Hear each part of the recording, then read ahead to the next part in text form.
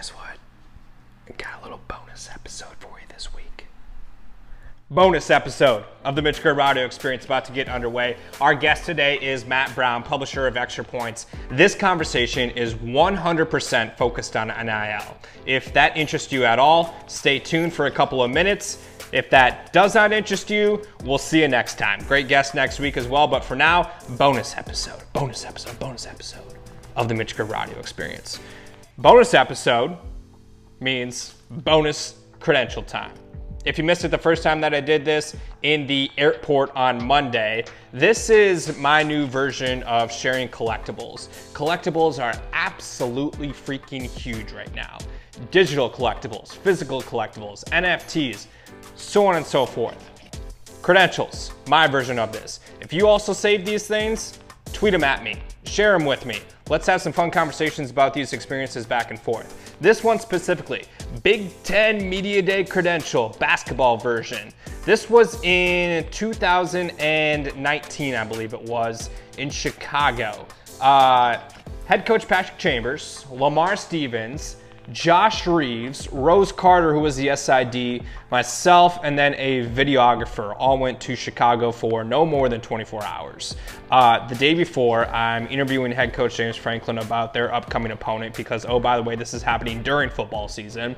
Crossing sports to basketball, jump on a private jet that day to Chicago, stay the night in Chicago. Actually lost my backpack. My boss to this day has absolutely no idea that happened, but Rose Carter, Saint, found my backpack in the Uber. We got that back. Then the following day was Big Ten Media Days. So what I did at that event was basically go walk around, interview Lamar, Josh, head coach Patrick Chambers, national media members. At one point in time, tried to get Fran McCaffrey and Patrick Chambers to talk to each other during an interview because they were playing, Penn State was playing Iowa in the Palestra that year, which was a freaking awesome game. That interview obviously did not happen, but tried. So yeah, that's this version of credential collectibles on the Mitch Gerber Audio Experience. Let's talk a little bit about some NIL.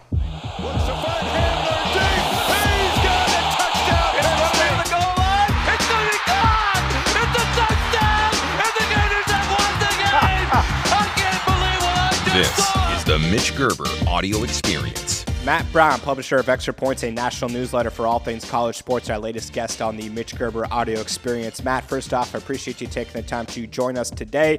But you recently fired off a tweet saying that you're happy to talk to anybody about anything NIL related. No sales pitch, no bullshit. So this is going to be a no BS episode on all things NIL related. With that, let's start with this question. If somebody approached you on the street today and said, Matt, define what NIL is for me, what would you say to him? I'd say, my friend, there are two NILs, right? And this is where the guy on the street immediately starts walking away because I can't turn off this teacher dork, gene within my body. Like, all right, you've got one group of NIL, which I would say is market driven. This is the opportunity for an athlete to make money doing endorsement deals or sponsorships or teaching classes, playing guitar in a local bar, taking advantage of the number of employment opportunities that may be available to any athlete or any student rather, right? And that market does exist. And we can think of, I think I have a couple athletes who have made quite a bit of money doing that. There are marketplaces to help connect people to those deals. Like, I don't want to say that like that world doesn't exist. It's not the majority of the market. The other side of the market, which is being called NIL, but you and me and God and everyone else knows that it's really pay for play. And that is laundering deals from rich boosters to either induce someone to attend a school or to convince them to stay at a school. And you launder it through a phony marketing deal or a phony charity deal. And it has nothing to do with marketability, and nobody is hoping to actually get a return on that investment. They're different things. They respond to different pressures. You get the money in different ways. I think it's important to differentiate those two things. So with all that said, then, can a NIL collective actually maintain a nonprofit status? Well, I've talked to a lot of CPAs. I've talked to a lot of lawyers, some professors that are experts in this world. And the overwhelming majority of experts that I talk to say, no, like based on the letter of the law and based on how these 501c3 collectives are advertising themselves. That's not a charity. To funnel money, to exist, to funnel money, to pay an athlete, quintuple market rate for volunteering at a charity is many things, but it's not volunteering because you're paying them and it ain't a charity.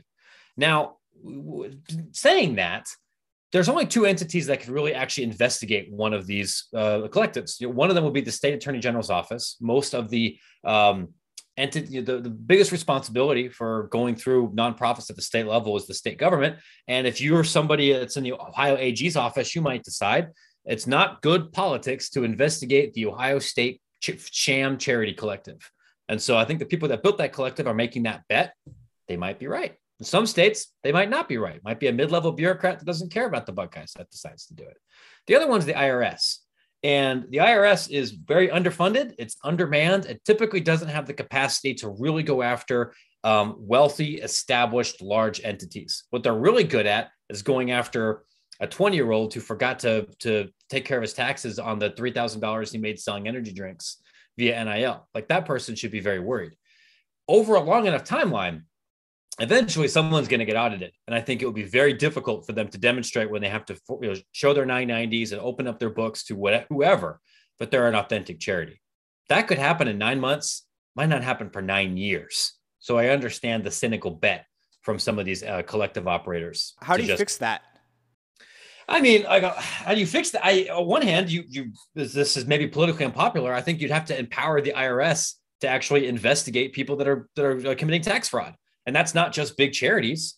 That would be large corporations. That would be extremely rich individuals, people that can move their stuff to the Cayman Islands. And there's been a concentrated effort, both federally and at the state level, to defund a lot of those entities. So that's not a college sports question. Like, that's above my pay grade. That's a public policy issue. The other thing is, I think you want to look at changing either NCAA or college sports rules to make this less attractive. If schools could pay athletes directly, they wouldn't need to go through a sham third party to kind of launder that money. You can't do that right now. And so that's why we have some of these groups. So in relation to that, how should college athletics control players who are threatening to enter the portal because they're not going to make X amount of dollars through NIL deals? So if I was a coach or an AD, I think the only truly honest thing you can do throughout the entire process as high schoolers, and then as you're continuing to re-recruit your roster, which you have to do in the era of the transfer portal, regardless of NIL, you have to continue to build those relationships, is give people as much honest, no BS information as possible. And so if someone's coming up to you and they are you're the fifth wide receiver in your offense and they're a high 3-star, and they're saying that they're going to be able to get $100,000 by moving to a collective here, if Alabama is legitimately interested in him, he might be right. Then you have to kind of weigh that against it. You also need to be empowered enough or know enough about this market to be able to tell somebody when they're being fed something that's not true. And you better hope as a coach that your player trusts you enough, and hopefully they'd learn to trust you because you recruited them in the first place, that you can help them. But right now, the particularly very productive players have more leverage in these kind of conversations than they've ever had before. I know that's deeply uncomfortable to a lot of coaches, but it's the truth. And if you want to build a program that says, like, we're not going to care about NIL, we're not going to really make a concentrated investment in your earning potential, whether bagman or market driven, or this is just talking about ball, it's all I want to do, that's fine. But a certain segment of your talent is going to say, other things are important to me, and they're going to leave to go find someplace where they can develop that way. Speaking of bagmen, you released an article on Tuesday morning talking about the differences between professional agents and collegiate agents. What's the biggest issue between the two right now? Man, if we were to point to one area in the collective NIL space that I think is attracting the most shady characters, and there's several, this is really one of them. And I talked about this in the article, but this I think is important for fans and coaches to understand. If you're a professional agent, like an agent representing professional athletes, your commission for negotiating a salary is typically around 4 and 5%. And if you're an agent that represents a pro and you negotiate a marketing or a sponsorship deal, your commission is much higher, generally 15 to 20%. That's much more relationship driven than a contract negotiation. And that's true for whether you're representing a high school or college, pro or anything. On the college side, though, you have these, the best way for an athlete to make a big bunch of money right this very second is to go in the transfer portal and be shopped to all these other collectives and see which rich guy is willing to go drop a bag. And if you are an agent that doesn't have a college degree, that doesn't have these certifications, that didn't go to law school, you don't give a shit about the person's earning potential as a professional because you won't be there to get any of the money, or because the athlete's not really good enough there's not as long of a line trying to represent a bunch of guys that are going to play Italian second division basketball. But those dudes still might make a lot of money in the transfer portal. So you have an incentive where the agent is going to push that athlete to hit the portal every single time, even if that's not the best thing for the athlete, the best thing for their education, the best thing for their long-term pro prospects, or what they even want. That is a big problem, I think, for athletes. I think it's a problem for coaches. I think it's a problem for fans that don't necessarily want attrition every single time, but that's what's in the best interest of the agent. And I don't know a great way to really slow that down, because especially I think on the basketball side, you're going to be looking at high schoolers getting involved with these agencies. When they're 16, they're 17, they might be signing exclusive relationships.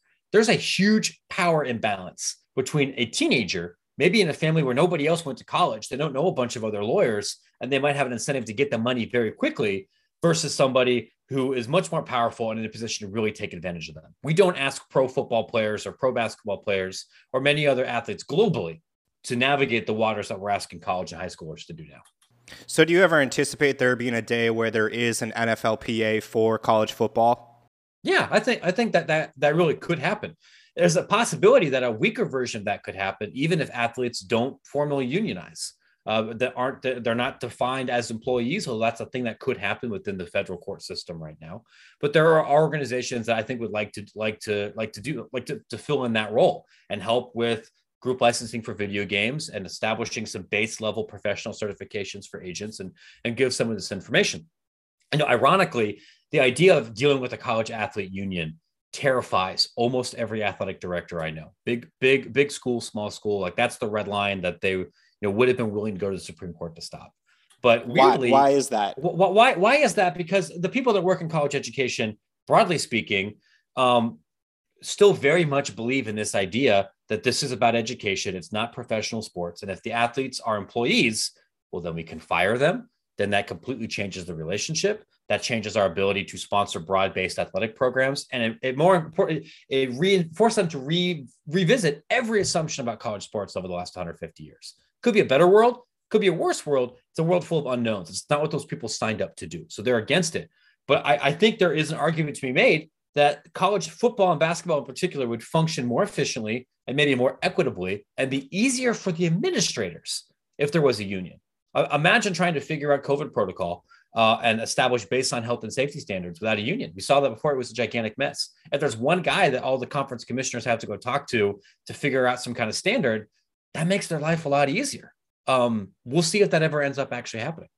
When it comes to the word sustainable, it's a phrase that's been thrown around for weeks, months now. This isn't sustainable, right? NIL, you've got all these collectives, you've got these donors, so on and so forth. What is sustainable in this space, in your opinion?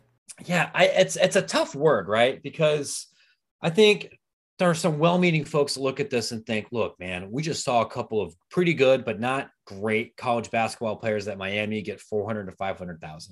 And I know a couple other basketball players that just hit the portal or about to, who are not anywhere close to NBA guys, who are going to make more than that, I think, over here. So you might say, that's ridiculous. Like, surely eventually the market balances out and those prices go down. And to that, I would say almost certainly not, because the people that have been throwing a bunch of money into college sports, these boosters, do not care if there's a positive ROI or not. They're super rich. All they care about is dunking on the other people at the country club. If you are a pressurized pine lumber salesman in Alabama that's now a billionaire, you're not going to stop giving lots of money to try and recruit football players to the SEC. Like, there's no force to push that down. I think it's similar to what we see in European soccer, where you might think that there should be a pressure to bring prices and bring spending down a little bit once you realize you've wasted a bunch of money. But if the dude cutting the checks is an oil sheik or like some aluminum, oligarch out of Russia who's got, yacht money, they don't care. They're just going to keep setting the money on fire and then driving the prices up for everybody else. That's what I see here. So with that said, do you believe that there is no market correction? Probably not. Like there might be some market correction on some level with facility spending. And you're already starting to hear this. I've had athletic directors tell me that, look, In 2001, we wanted to attract recruits. We'd go build a waterfall in the locker room. And now it makes more sense for us to find either above the table or below the table to get that money directly to athletes. We don't need the waterfall anymore, which makes sense. The NFL locker rooms don't have waterfalls in them because you know what people like more than waterfalls? Money. And that's what attracts people. It's the same thing in any other industry. I don't know if you're going to see downward pressure with coaching salaries or with analysts or some of these other places. You have a more equilibrium in markets where people have equal access to information and people act rationally. And brother, that's just not how college sports works. Last thing for you, if you were to be a student athlete or the student athletes that you talk to, what would your advice to those individuals be who continue to embark on this process and really go through the everyday grind of trying to figure this freaking thing out?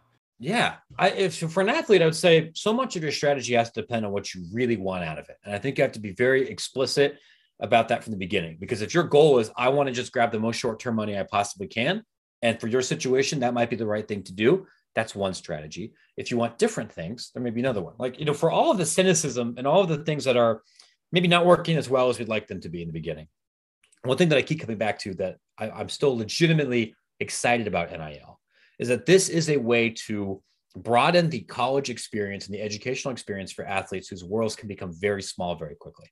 Like if you are a football player at Kentucky right now, you can't say, hey, Coach Stoops, I'm a college student at Kentucky, so I'm going to go study abroad in Italy next semester. I'll see you in 5 months. I'll send you a postcard. That guy's ass is off the team. Like you don't get to do that because if football is a 25-hour plus a week commitment, you can't do the same internships, and your world, unless you're very proactive about it, is limited to that football building and limited to things in that particular space.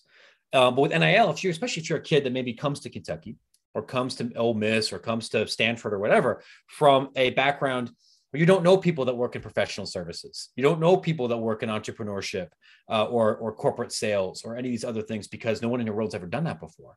Through NIL, you have a chance now to build a professional network that you didn't have before. And that is something that I would really encourage all athletes to think about, and encourage schools to think a little bit less about just the pure dollar amount here and think about who can we introduce in our alumni network? What kind of connections can we make with our Chamber of Commerce? So when people leave and they invariably don't go to the NFL or don't stay in the NFL very long, that they can say, I have people through NIL, through some of these collectives, through some of these organizations. I now know people that have started businesses, that work in finance, that work in business developments, that do things that I had no idea existed in the white collar space, so I can have some more direction with the rest of my life. When I think the traditionalists in college sports can say, like, these young men and women are getting an education, that should be enough. Like, we're fooling ourselves in thinking they're getting the same education that you and I got, or that a bunch of non-athletes got. They didn't get to pick the same classes. They didn't get to do the same things. If we pull this off right, I look at NIL as something that could potentially help fill some of those gaps we've owed athletes for decades. That's a very good way to put that, and there is definitely a lot of good with NIL that can be done here moving forward. Obviously, we talked about a lot of the concerns and issues right now, but as you just mentioned, to end that, there is a lot of good in this space that can be done. Matt Brown, publisher of Extra Points. How can people subscribe? You bet. You can find Extra Points at extrapointsmb.com. It is a newsletter that publishes Monday through Friday. 2 of those are free. 3 of those are behind a paywall. If you're interested in the nitty-gritty of NIL, college athletic department finances, mid-major conference realignment, and all of the blood and guts that make this industry tick, you can find it all on extrapointsmb.com. And don't tweet at Matt Brown and say, is this behind a paywall? Why is this behind a paywall? Like, this dude's got to make money. Like, have some common sense. Yeah, I tell everybody, like, unfortunately, most people are really understanding about it. If there was a way I could make it all free, I would. But, like, guys, I write about UConn way more than I write about Alabama, so I can't chase clicks.